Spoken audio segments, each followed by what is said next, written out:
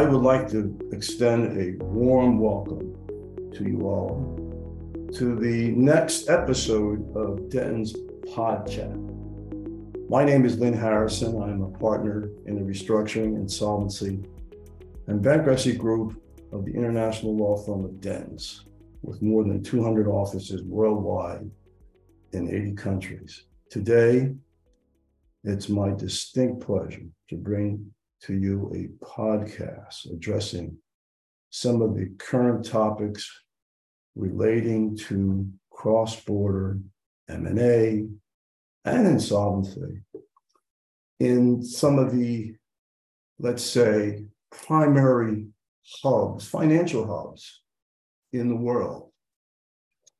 As many of you might know, there's been some discussion in the press regarding the battle of the Titans. And when I say the battle of the Titans, I'm talking about the financial hubs of Hong Kong, Singapore, and the Cayman Islands. In 2020, the pandemic may have halted travel and shut borders, but it turns out that Asia's biggest financial hubs saw an opportunity to shift the global center of gravity for hedge funds and the world's wealthiest families. Today, we're going to talk a little bit about that, and I'm very fortunate to have with me today my partner, Michael Wingrave, in the Cayman Islands, my partner, Debbie Lin, in Singapore, and my partner, Vivian Tu, coming from Hong Kong to kind of discuss this topic in some detail. To put everything in context, Michael, why don't you describe exactly what is going on in these jurisdictions and set up the issue, and then maybe we can have some follow-up from Vivian and Debbie to explain from their own perspective what they viewed some of the primary issues might be. Yes, thanks very much, Lynn. From a Cayman Islands perspective, what we've seen in recent times is the emerging in both Hong Kong and Singapore of new forms of companies designed, it would seem, to compete with the offshore offering from Cayman and BVI, the no tax regime, whereby large conglomerates are often held via a holdco in the Cayman Islands or BVI, or via a fund in either of those two jurisdictions, or where high net worth individuals place their assets in such vehicles, again in BVI or Cayman. And in more recent times, since those new forms of company have been available in Singapore and Hong Kong, there's been something of a reaction from the Cayman Islands in that the rush to set up a Cayman Islands office in either Singapore or Hong Kong seems to have come to the fore. So there may be reasons to believe that Singapore and Hong Kong are making some inroads against the traditional offshore product. Do you think that's as a result of anything that Singapore and or Hong Kong is doing? What in particular are they doing to attract wealthy clients and hedge funds? Yes. So in Singapore, it's the use of the new variable capital company, which is a new offering introduced in 2020. My colleagues will discuss that in a little more detail, of course, but as I understand it, it's essentially a low tax vehicle. Hong Kong has a similar offering called an open-ended fund company, as I understand it, but essentially what they're trying to do, it would seem, is to allow a similar structure to take shape for these high net worth or large conglomerate concerns, but a bit closer to home in Hong Kong or in Singapore, without having to send the assets or the holding structure all the way over to the Caribbean. Vivian, I assume that Hong Kong is very interested in what's going on in the Cayman, and with the newcomer Singapore being aggressive as not only a financial hub, but certainly in other practice areas. Can you kind of describe what's going on in Hong Kong with respect to these particular issues? Sure, happy to weigh in. My background is actually practicing predominantly in investment fund structuring, and I'm also a tax lawyer by background. I would say that what you're seeing, what's been described earlier, and Michael talked about the emergence of new structures in Singapore and Hong Kong, which is posing, I guess, a real competition to Cayman, which has been traditionally for some time been the jurisdictions of choice for a lot of Asia fund structures. But I would say that there's actually a number of different factors at play that has led to what we're seeing now. I would actually add, or maybe clarify, first of all, that the emergence of new fund structures in Hong Kong, I would speak to in particular and leave Singapore with my colleague Debbie. For Hong Kong, we actually have what's called an open architecture for a long time, and actually remains so, in that we're open to as far as fund structures are concerned, and even corporate structures, the use of different jurisdictions or different domicile. So it is actually possible for funds that are formed, established, and domiciled and governed by the laws of another jurisdiction, Cayman included, to be established and then offered in Hong Kong. Just that when you're offering in Hong Kong, you have to comply or follow the offering requirements. If it's retail, you get authorized. If it's private placement, you follow the private placement rules in Hong Kong. So that has been the case and still remains. However, Hong Kong developed a Hong Kong domicile fund structure modeled after the Cayman's open-ended fund structures and also the segregated portfolio company type structures when it came up with the open-ended fund company structure. Before that, Hong Kong only had a unit trust structure as the form of Hong Kong domicile fund. And so I actually would say that that's in response to a need for Hong Kong to move up maybe the value chain from being just mainly distribution of funds, but also becoming a hub for manufacturing fund as a healthy development of the fund management industry. So I see that as the primary reason, but separately, there has been changes in the international tax landscape that is kind of causing a lot of jurisdictions to relook at their tax framework and tax rules. And that is also causing corporates to relook at their structures. And so some of that has resulted in structures being maybe established more, this phenomenon we refer to as onshoring to jurisdictions such as Singapore and Hong Kong. And overall, there's just more economic substance requirements across the board that, companies, whether you're setting up a fund structures or investment holding structures, you need to consider, what kind of economic substance requirements you need to comply with in Cayman, which is more than before, and what that looks like for you in terms of operating as or an entity there versus Singapore or Hong Kong.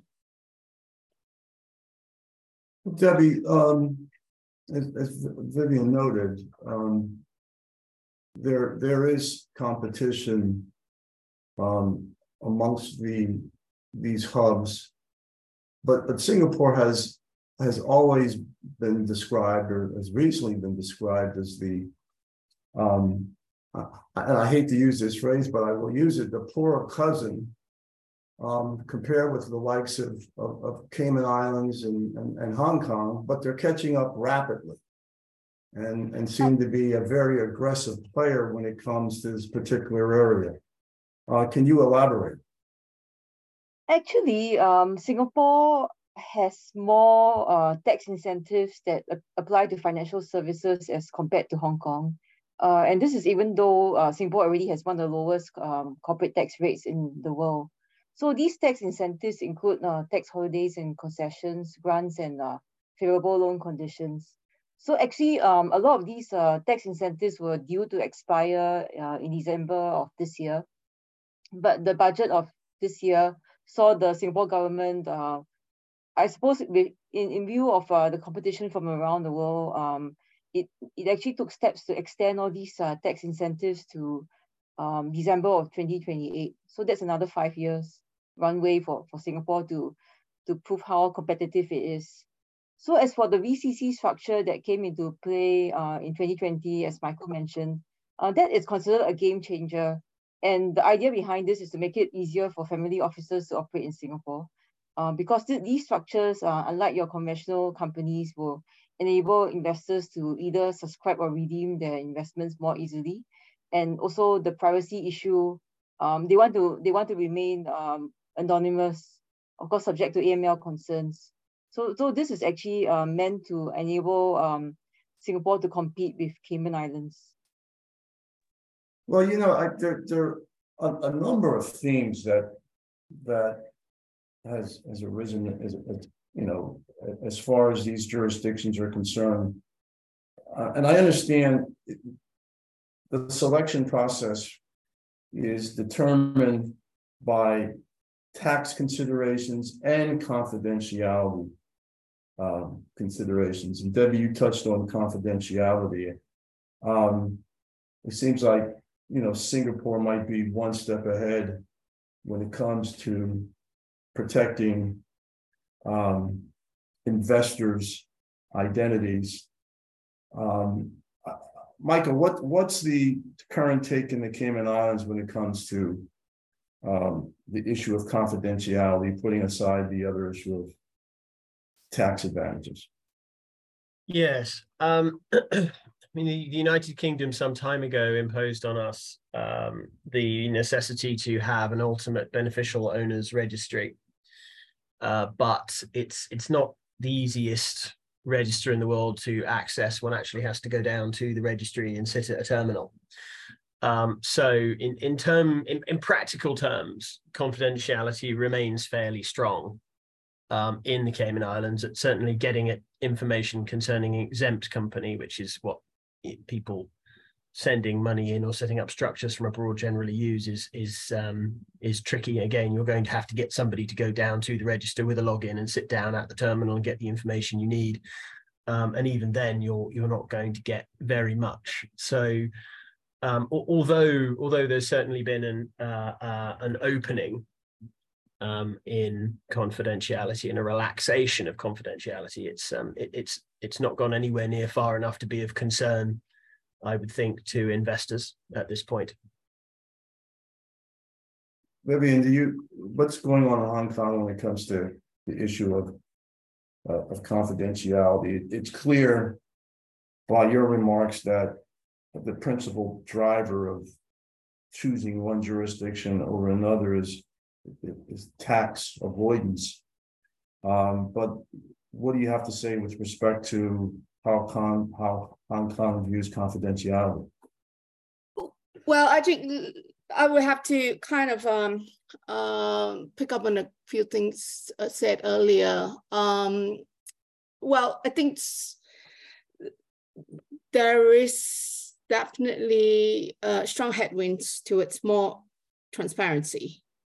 And so I think the challenge is, if there is the desire to preserve confidentiality, what that means. Because I mentioned sort of economic substance requirements in different jurisdictions, and not to go into too much technical details here or kind of technical jargons, but the other thing that has really, shaped the other kind of big tax change in recent years that has really shaped the use of jurisdictions is the common reporting standards. And even if there are kind of bank secrecy or confidentiality in some markets, because of common reporting standards, there is, generally an expectation of disclosing underlying ownerships of companies, and separate to that, more jurisdictions are also having to introduce requirements of having kind of shareholding registers that are kind of available to the public. I am conscious that that's not happening yet in the Cayman, I believe. But I would say that the tax landscape continue to shift.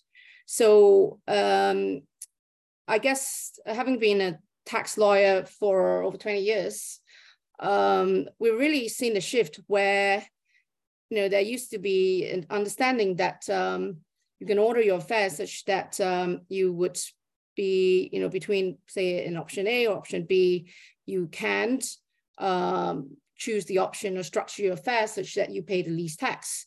But there are more and more anti-avoidance rules such that whatever was legitimate tax planning in the past may now fall into the bucket of tax avoidance.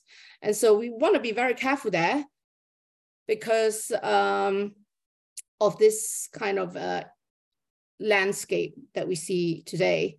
And because of this emphasis on tax transparency, and so it is very important for corporations and structuring of funds to be taking the approach of understanding what are the tax implications and not indefinitely, be caught on the wrong side of the regulations, tax regulations, besides other regulatory considerations. So I'm a financial regulatory lawyer in structuring investment funds, looking at the tax issues and taking into account regulatory considerations, part and parcel of what I do. And so on a whole, we are looking at a very different landscape now, which is a challenge for jurisdictions such as Cayman. Having said that, I still have a lot of institutional clients that would still be using the Cayman structures. So as a funds lawyer, I would think that looking at it from a neutral point of view, it's actually giving more options in terms of whether the structure in Singapore using the VCC would suit them, or Hong Kong OFC, or Hong Kong has also introduced a limited partnership fund structure, whether these would suit them, or because of the target investors and the underlying holdings and various factors, whether a Cayman structure still work, which a number of our clients we still use Cayman. Michael, I'm happy to hear that. Well, it's interesting. It just seems to me, just geographically, that Hong Kong would be a primary obvious target for investment, given that you have the Chinese investors and institutions who are drawn to Hong Kong, because of the proximity and the familiarity. Do you see that, Vivian, as an advantage when it comes to attempting to attract money to Hong Kong, or do you think Singapore is becoming a worthy competitor when it comes to attracting funds from mainland China?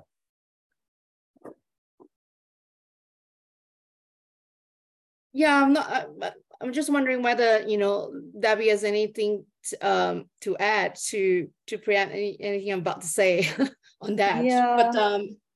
But Maybe I'll just jump in here to say that we're not just targeting investors from China. I mean, we've actually had sizable famous investors from the United States. There's the Google co-founder Sergey Brin, and also Ray Dalio, who set up his family office in Singapore. We also had the British Dyson, James Dyson. So I think we're looking at the wide spectrum of investors from across the region. And for your Southeast Asian countries like Thailand and Indonesia, I think Singapore may be a more natural choice than say going to Hong Kong or even Cayman. Yeah, I agree with that. I actually practiced in Singapore before coming to Hong Kong 20 years ago. And I have kind of good understanding of, I guess, Singapore as well as Hong Kong. And I have always seen, and I think that remains the case, where I see Hong Kong, Singapore first as a wealth management center, and then developing itself as an asset management center, whereas Hong Kong, in a way, it's been always more of an asset management center that's now in recent years developing itself as a wealth management center because of China, money coming from China, and then just kind of the evolution of the market overall. And so I guess it's yes, in brief to your question, Lynn, Hong Kong being kind of quite naturally attractive for investors to assess the market because of its standing as a international IPO center and international asset management hub for some time. And it has also been the gateway to China investment opportunities. And I've been in a lot of, I guess, milestones, groundbreaking deals from my career, which is relation to the evolution or the China markets, access to the evolution of the China markets. And also with the outbounds from China through Hong Kong to assess international investment opportunities. So Hong Kong isn't quite an open platform for that. But I think, Hong Kong and Singapore being both very strong financial centers in Asia, the emergence of these two centers and then going from strength to strength, I think it's actually good for Asia, and brings a lot of opportunities to the markets in Asia, and as a more and more important part of the global economy.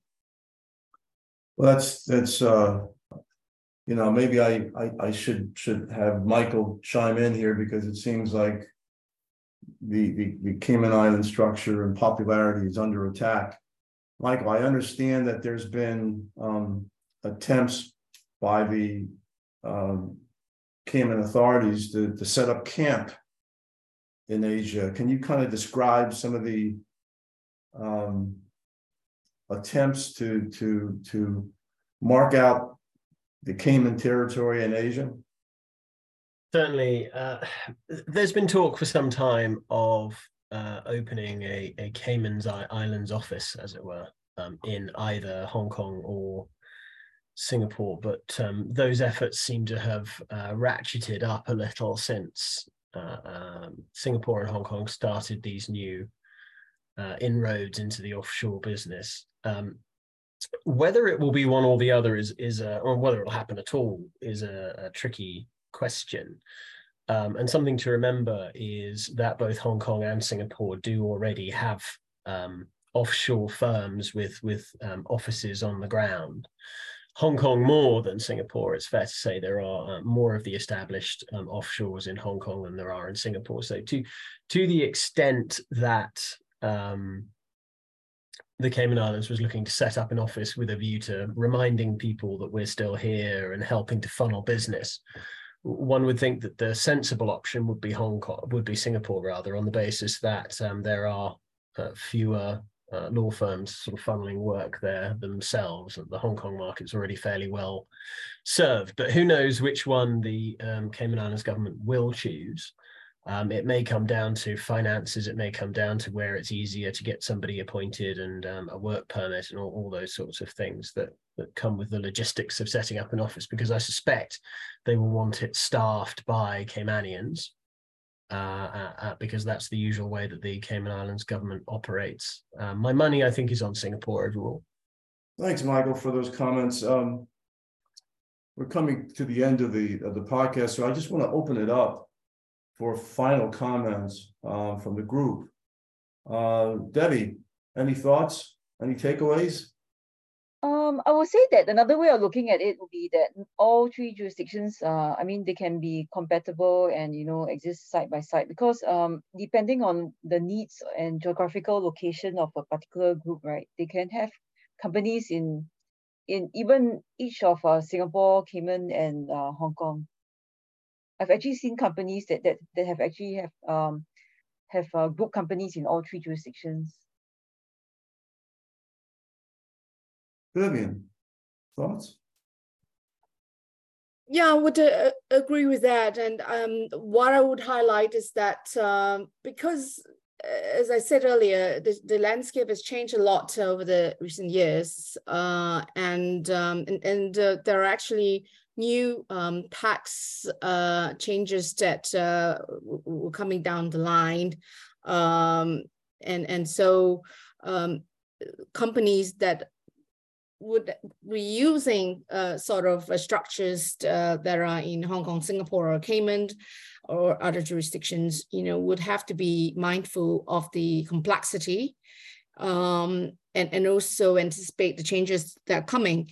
And I guess what we are well placed, and we often do, is being able to advise clients on the details or the intricacies in all of these, with our understanding of the law and regulations in the respective jurisdictions, but also international changes. And so I think it's a matter of, you know, having more options with the emergence of the structures in Singapore and Hong Kong we talked about, that provides companies and investors and fund managers with more options. But in navigating all of that options in a kind of complex environment is something that, you know, takes some skill. So hopefully, you know, with our offices, we were well placed to, you know, support more clients with this kind of need.